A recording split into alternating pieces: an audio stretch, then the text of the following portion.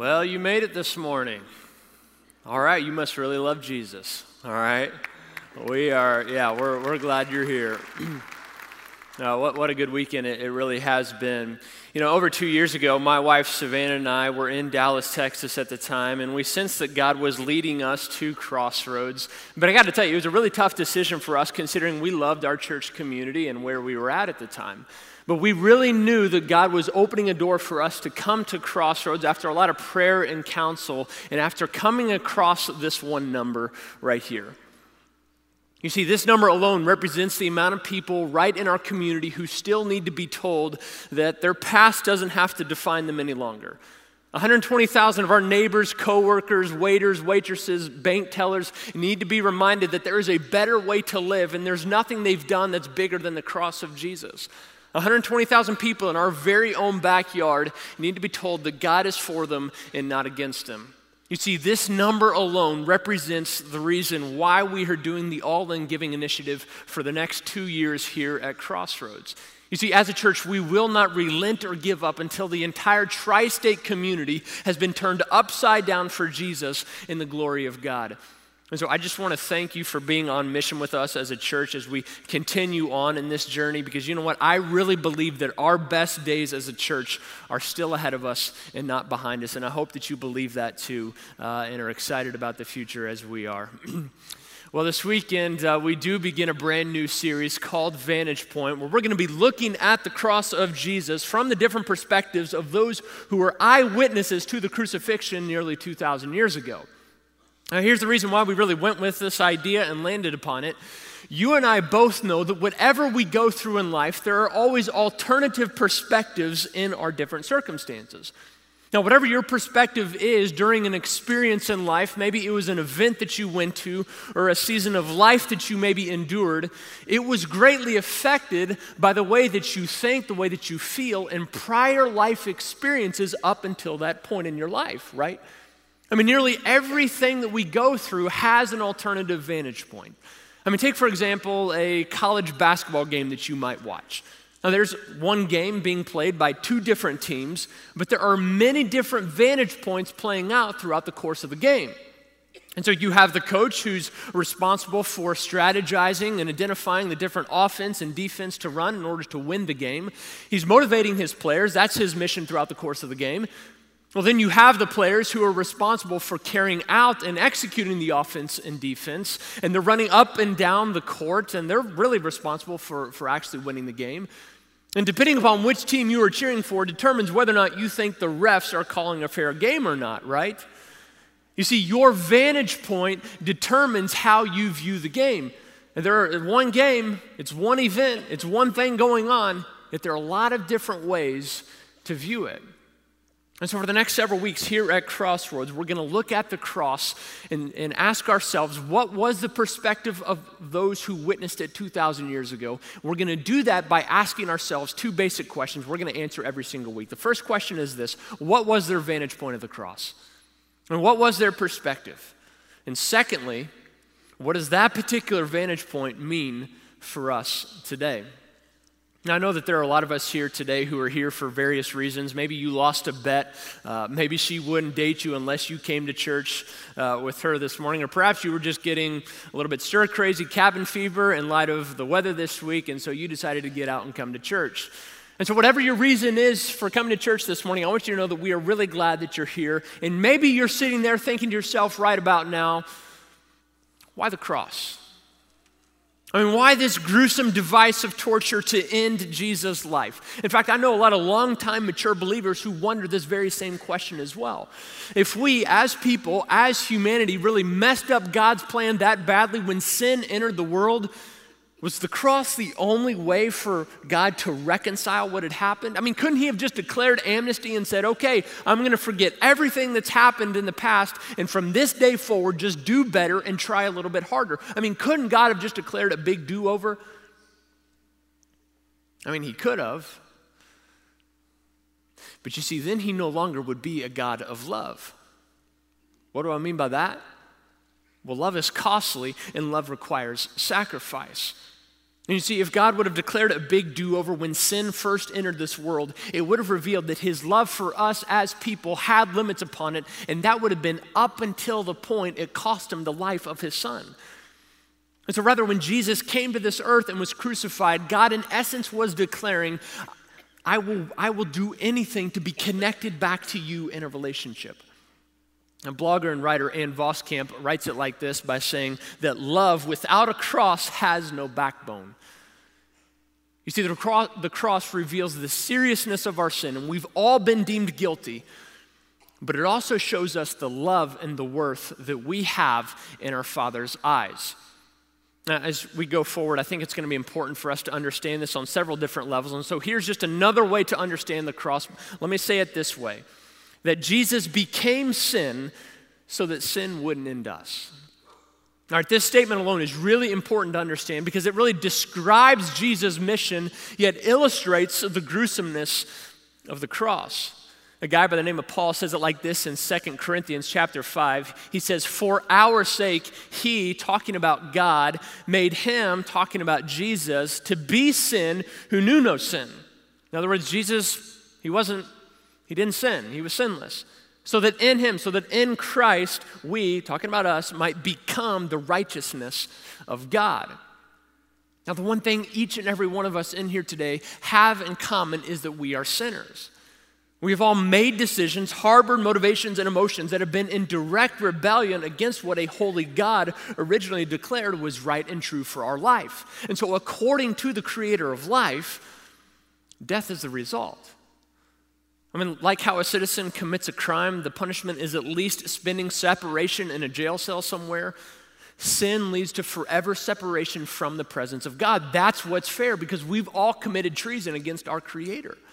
Aren't you glad you came to church today? But you see, Jesus became sin so that sin wouldn't end us and that we might choose life with him now and forever. And you see, the cross was the means to which God could forgive us and absorb the punishment for the sin in our life. Now, those who know me know that I'm pretty particular about my car. Here's how psychotic I am. I rarely park in between two different cars in the parking lot. All right? Reason being is because someone could open up their door onto my door and give me a really big scratch or ding on my car door, and that just wouldn't be good, all right? And so I typically just park pretty far away so that my car will stay in really good condition. Now, I want you to know that I'm not that guy who takes up 2 or 3 parking places in the parking lot, okay? I mean, I want to key his car just as much as you do when I see that happening. But over a year ago, I got a newer used car that was in really good condition at the time. Now, I say it was in good condition because one afternoon, I let my wife drive it. She took my car to Schnucks to pick up some last-minute groceries, and as she was pulling out of the parking lot that evening, it was getting dark out, the kids were screaming and throwing things in the car. She didn't see it, but she made a sharp right-hand turn, and there was a shopping cart that had been wedged right up against a curb, and as she drove by it, it left a nice 24-inch long dent scratch on my rear passenger door that cost about $125 to fix. Now, we're good now. All right, that was 14 months, 5 weeks, and 2 days ago. We've just started sleeping in the same bed again. Now, later that night when she came home and told me what had happened, we really had 2 options moving forward with what we could do with what had happened. Either A, go to the body shop and have it fixed outright, or B, just ignore what had been done and I would drive around in a car that had an obvious blemish upon it. But you see, with either option, somebody would have to pay for what was done, right? I mean, either it would come out of our bank account by paying for it to be fixed, or what I would do is I would just absorb that accident upon myself by driving around in a car that had a damaged door upon it. Now, what had happened wasn't just going to absorb into thin air and go away, right? Author Tim Keller, in his book, The Reason for God, says it like this. He says, forgiveness means bearing the cost instead of making the wrongdoer do it. So what? So you can reach out in love to seek your enemy's renewal and change. You see, this is what God has done for us through the cross. And whether or not you see it, it reveals our worth, yet it also reveals the repulsiveness of our sin to a holy God. Now, this leads me to the next thing that we must understand before moving forward in this series, and that's this, that nobody put Jesus on the cross. He put himself there. You see, this is why it's really incorrect to say that the Roman soldiers took Jesus' life. Why is that? Well, you only take things from people who are weak, vulnerable, or ignorant. You see, none describe Jesus. Christ said it like this in John chapter 10, verse 18. He says, "No one can take my life from me. I sacrifice it voluntarily. For I have the authority to lay it down when I want to, and also to take it up again." You see, Jesus was king. He was not some weak, whiny, passive pansy who was at the mercy of a group of men more stronger and powerful than he. No, he was king. All right, he was not backed up against a corner with no way out, and so he just decided to give in because that was the only way to get out of his current situation. I mean, do you realize he could have called the whole thing off when he wanted to? And so what Christ basically declares here is he realized that it was either you or him that would be upon the cross. And so he decided to stand up and say, you know what? Take me instead. And so if you have your Bibles or a Bible app on your phone or iPad device, go ahead and jump to the New Testament book of Matthew. Today we're going to be in chapter 26. Matthew is towards the back of your Bibles, right in between the book of Malachi and Mark in the New Testament. Back half of your Bibles. I believe it's on page 704 in the Bibles right in front of you. Now, if you don't own a Bible, there's a Bible right in front of you in that pew. And if you're worshiping with us back in the chapel, it should be right underneath the chair there. That's our free gift for you. We want you to take that home and get acquainted with it because we believe that the power of God is contained within the pages of Scripture. Now, today we're going to be looking at the cross of Jesus from the vantage point of the religious leaders, okay? Now, when we say religious leaders, you need to know that that is synonymous with priests, elders, Sanhedrin, Pharisees, okay? They're all religious leaders. I just don't want you to be confused moving forward with what we read here in just a moment in Matthew chapter 26. All right, we're going to start in verse 3, and then we're going to skip around towards the end of the chapter. But here's how this kind of scene unfolds as the pinnacle is arriving to a point where Jesus is going to be crucified, all right? Now, this group of men alone are responsible for Jesus' death. They wanted him dead more than just about anybody, all right? And so here's what we read in verse 3. At that same time, the leading priests and elders were meeting at the residence of Caiaphas, the high priest, plotting how to capture Jesus secretly and kill him. But not during the Passover celebration, they agreed. Why? Or the people may riot. All right, so right off we notice how crafty the priests and the elders were. They saw Christ as a threat to their authority and their religion, and so these men just became obsessed with the idea of eliminating Jesus altogether. I like how one Bible translates what the religious leaders were saying in verse 5 by saying this: the people would riot if they knew what we were really doing. You see, these so-called righteous men knew that their plan was wrong and even illegal. And so what do? They go behind closed doors to cover up what was really going on. Now, I want you to notice that it's ironic that the tax collectors, the sinners, and the prostitutes weren't the ones plotting Jesus' death. I mean, that would have been really predictable since their spiritual condition was so obvious. But instead, it was this group of guys who claimed to walk really closely with God. I mean, outwardly, they were put together. I mean, they had all the right Bible verses memorized with a fish on their car bumper, right? In fact, they had bumper stickers on their chariots that said, "This chariot is prayer conditioned," all right? Every morning, they would post a picture on Facebook or Instagram of their Bible open on the couch by the fireplace and hashtag it quiet time, hashtag blessed, all right? Now, they knew Christian music on K-Love. You see, their obedience outwardly was really impressive. But you see, like a lot of our stories in here, they were just experts at covering over their inner brokenness, their inner condition. I want you to listen to what Jesus says about their true condition earlier on in this week. He says this, talking about the religious leaders. He says, everything they do is for show. They crush people with unbearable religious demands and never lift a finger to ease the burden. Hypocrites, Jesus says, for you are like whitewashed tombs, beautiful on the outside, but filled on the inside with dead people's bones and all sorts of impurities. That's what he says to them earlier on. Now you see, it's really easy to point fingers at the religious leaders for their obvious hypocrisy. But one question I forced myself to ask this week is, how often have I said some things that I really didn't mean in the moment? I mean, how many times have I maybe criticized something for someone for something that I may be secretly dealing with in my own life? Our hypocrisy reveals our insecurity. Now here's the thing, nobody has to teach us to run after approval from others and to protect ourselves. I mean, that just comes pretty naturally, right? And so here's how we tend to do it. We put aside whatever we're struggling with, whatever life is really like behind closed doors, and we run after this image of ourselves that isn't so messy. Again, why do we do this? Well, because we want to be accepted and admired by people around us. And so if anything in our life tends to threaten that type of community or that type of fellowship with others, we just put aside whatever we're dealing with, we put up our guard and act like we're more put together than we really are. And so maybe for you, you have some doubts and questions about what you read in the Bible, and you have some questions that you can't seem to reconcile about God. But you would never voice them out loud because there are some people in your life who might think that you've just gone off the deep end if you start asking questions like that. And so, at the end of the day, you fear rejection. It could be that you're really struggling in your marriage. You and your spouse can't seem to get along for whatever reason. You wouldn't dare ask for help, though, because people might think that you have been living a lie all this time. I mean, after all, your respect might be compromised. People might think that you have been weaker than you really have been. And so again, you fear what people might think around you. You fear that type of rejection.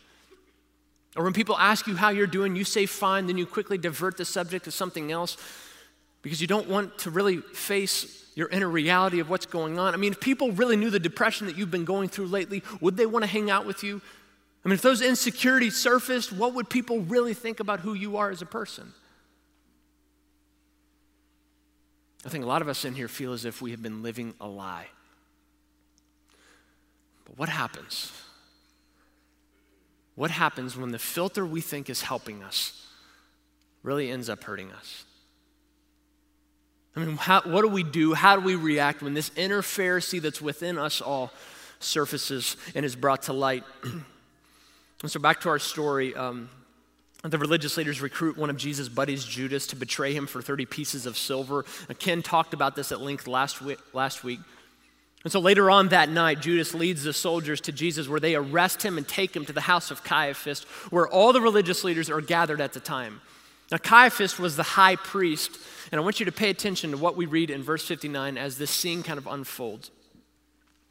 Inside, the leading priest and the entire high council, again, religious leaders, were trying to find witnesses who would lie about Jesus. Why? So they could put him to death.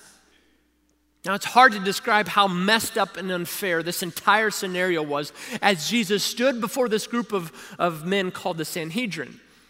Now, these 71 religious leaders were in charge of all the religious affairs of their day. I mean, they were kind of like what pastors are to a church. You see, it was not only illegal to hold a trial at night, but it was illegal to hold it over Passover as well. Now, just so you know, Passover was a sacred holiday when the Jews remembered how God delivered their ancestors from Egyptian slavery. And so Passover was to Israel what 4th of July is to America. It's an occasion where we remember how costly our freedom is. You see, years before, when the Israelites were still in Egypt, the ruler at the time refused to release the Jews from captivity. And so God sent all these different plagues to Egypt so that Pharaoh would change his mind and realize that when you're up against the sovereign God of the universe, it never ends well. I mean, Pharaoh was kind of like us husbands. He was really stubborn and he just didn't listen. All right? And so finally, God threatens to do the unthinkable and sweep through Egypt, killing all the firstborn male children. But just like what God does with us today, he provided a way out. You see, before every firstborn son was struck down, he gave special instructions to those who would listen as to how they could save the life of their sons. And so God told them to purchase a 1-year-old male lamb, slaughter it, then take the blood from the slaughter and brush it and wipe it over the doorframe of their home. And so for every house that had blood covering the doorframe, the angel of death would then, here's the word, pass over that household and the life of the firstborn son would be rescued. And so each year after that, God told the Jews to remember his faithfulness by recalling the night that he saved all the firstborn male children. But really, there's more to it than just that. You see, Passover was a holiday that foretold of a future event when a man would enter this dark and broken world and become our sacrifice so that we may be released from our captivity. You see, Jesus is God's firstborn son that shed his blood so that death may pass over us when we enter eternity. And that's why in Scripture, Jesus is often referred to as the Lamb of God. He's the only sacrifice suitable to absorb the consequences of our sin. Look at verse 60. But even though they found many who agreed to give false witness, they could not use anyone's testimony. Finally, 2 men came forward who declared, "This man said, I am able to destroy the temple of God and rebuild it in 3 days." And this false witness strategy wasn't working out too well for the religious leaders, and so they finally find a way to convict Jesus. Blasphemy. Blasphemy is the mocking of God or speaking about him in a very abusive way. And since they did not receive Jesus as God in flesh, they just labeled him as crazy and demon-possessed. And so while all these false accusations are being brought against Christ, I want you to notice how silent he remains in this scene. You see, he knows that it's a fixed trial and that he's going to lose. And so rather than getting defensive, he just stands there very vulnerably. Now here's where you and I enter the scene. Jesus was defenseless at his trial so that you and I wouldn't be at ours. What do I mean by that? Well, again, Jesus came to this earth to absorb the consequences of our sin. He became sin so that sin wouldn't end us, so that we might live life with him now and forever. He had a clear mission to accomplish, and this trial was the road that led to Jesus becoming sin for us, all right? Now, one day, every person who's ever lived, every person in this room and in the chapel this morning will have a trial of their own before the throne of God, and we will either be deemed faultless or guilty. Now, the only way to stand before the throne of God faultless is by allowing Jesus to stand in your place.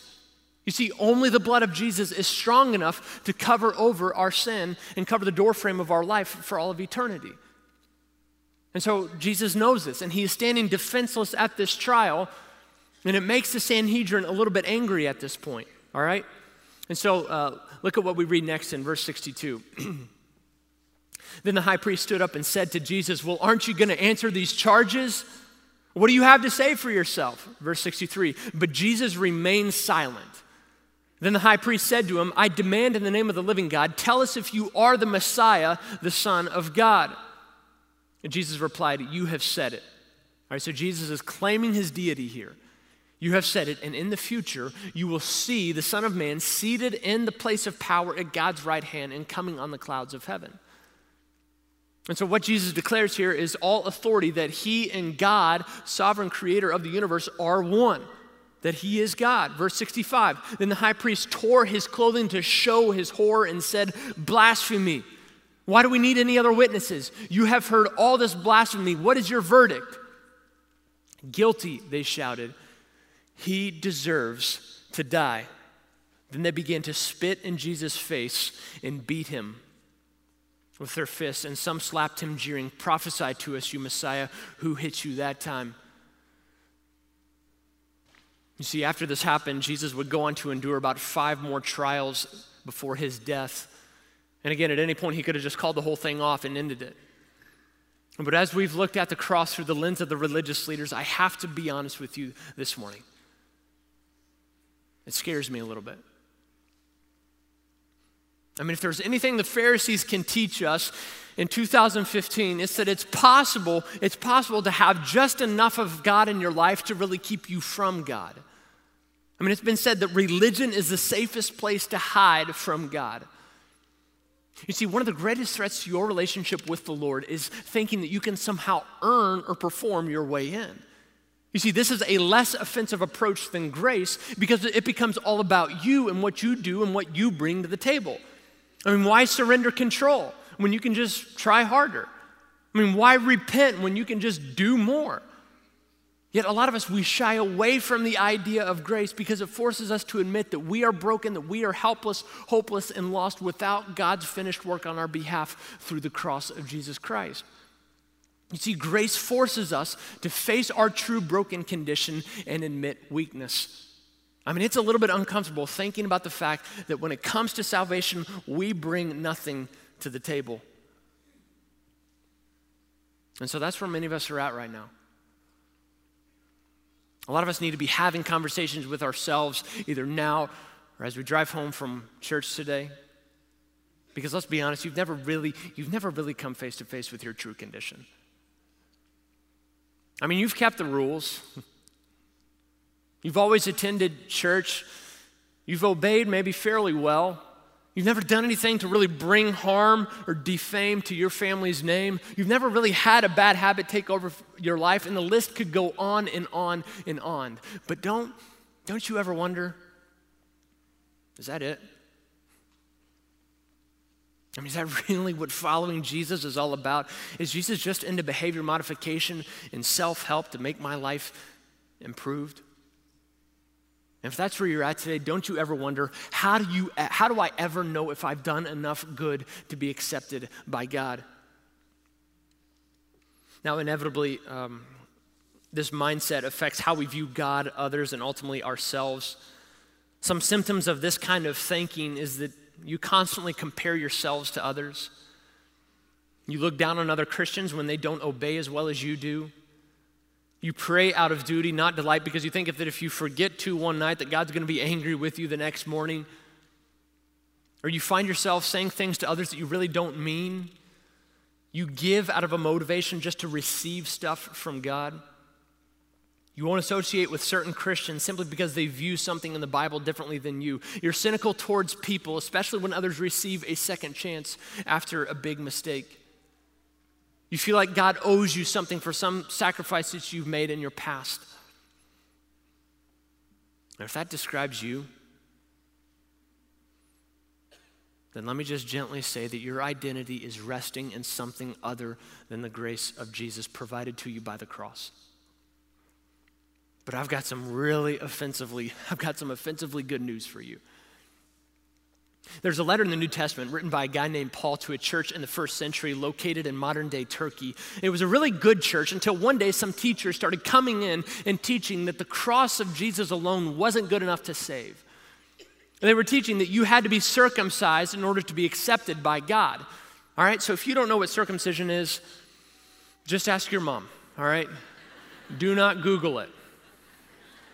You can thank me later. Come on, let up a little bit. Now, the problem with these preachers saying that you had to be circumcised to be a Christian was that God never said it, and it completely nullified the cross of Jesus. And so Paul is basically saying in this letter that you cannot add to Jesus without totally subtracting Jesus from the equation. And so as he's concluding his letter to this church, I want you to look at what he says. He says, those who are trying to force you to be circumcised want you to look good to others. Religion, he says. They don't want to be persecuted for teaching that the cross of Christ alone can save. If there's anything we've learned this past week with 21 Christians being slaughtered, is that the cross is very polarizing. It's offensive. Now, circumcision in this context can be interchangeable with any rule or obligation or checklist that you think you must accomplish in order to receive God's favor. That's why Paul goes on to say this in verse 14. He says, as for me, may I never boast in anything except the cross of our Lord Jesus Christ. Verse 15, it doesn't matter whether we have been circumcised or not. What counts is whether we have been transformed into a new creation. Now, Paul doesn't say that being new happens by trying harder. He doesn't say that you become a new creation by doing more. No, being made new only happens through the cross of Jesus, which demands our repentance. And that's why it's the only thing worth bragging about or resting our identity in. Now, back 2,000 years ago, the cross wasn't a piece of jewelry that you wore around your neck. No one had it hanging in the walls of their homes for decoration. You see, it was a despicable device of torture. The Latin word for cross was so obscene that no polite Roman citizen would say it in public. It was kind of like a cuss word. And so if the subject of the cross ever came up in discussion, the Romans came up with a different phrase to kind of get away from it, and it was this: hanging on the unlucky tree. They came up with that phrase just to make it more pleasant in social settings. And so what Paul says here in Galatians is that it's upon this unlucky tree that we can find freedom. That it's upon this unlucky tree where we can obtain this new identity and become new creations because of what Christ has done for us. And so for the religious leaders who schemed to have Jesus killed, for those of us today who have been burdened by religion, for those who just are insecure in our identity in Christ, for those of us who feel as if we are never good enough, for those of us who are constantly seeking to be accepted by others, for the dad who's maybe lost his job and feels as if he's just not worth it anymore, the cross of Jesus Christ can still mean something for you. And so regardless of where you come from today, the cross means this. The cross means that we don't have to earn what we already have. You don't have to earn what you already have. I mean, you wouldn't keep making your loan payment if the bank somehow canceled your car loan, right? I mean, that would just be crazy. And yet that's how a lot of us have chosen to live. We're trying to earn this gift that's been freely given to us. And yet our identity as followers of Jesus will never move beyond the cross of Jesus. You see, the truest and the most important thing about who you are as a person is that Jesus died in your place and paid the punishment for your sin. Now, I've said a lot of stupid things in my life before. I know that's surprising to a lot of you here today. But I think one of the dumbest things I ever said, one time I was teaching on prayer at another church, and I said something along the lines of this. I said, Jesus went to the cross for you. The least thing you could ever do is spend time with him in prayer. And I tell you, that was really dumb of me to say because, first of all, it gave the impression that you were somehow supposed to pay back what God has already done for you. And you see, that's not only impossible, but I think a lot of people left church that day with a bad motivation to pray and obey because some young preacher got up and gave a nice drive-by guilting towards obedience. You see, grace, not guilt, is what leads us into lasting obedience, which keeps us from becoming overly impressed with ourselves. When you begin to realize that you don't have to earn what you already have, you not only experience freedom, but you experience a type of intimacy with your sovereign creator, with your heavenly Father that you didn't know was possible. I'm done, all right? But there's one thing I just want to challenge you with before we head into the week and before we come back next week, and it's this. Will you come back next week? And will you bring somebody with you? You know, this entire series is really going to be a journey for us as we head towards the cross on Easter Sunday. And I just wonder what it would look like if more and more people in our community began to realize that they don't have to earn what they already have or what's already been made available to them through the cross. And that message of grace will bring about repentance. And so come back next week and bring someone with you. All right? Let's pray. God, I love you so much, and I am thankful that I don't have to earn what I already have. And God, so often I can forget that, and so often I can kind of submit to a burdensome weight that, God, you never intended for us to have. And God, I'm thankful that because of the cross, we don't have to earn what we already have. And God, that demands our repentance. That demands that we turn our life and turn towards you to seek identity and to seek significance. But God, your grace is sufficient no matter what we go through. And as a church this morning, we just say thank you. We love you, and may we go into this week with your light on us. May we go into this week proclaiming the cross that means something to every person if they allow it. For it's in Jesus' name that we pray. Amen.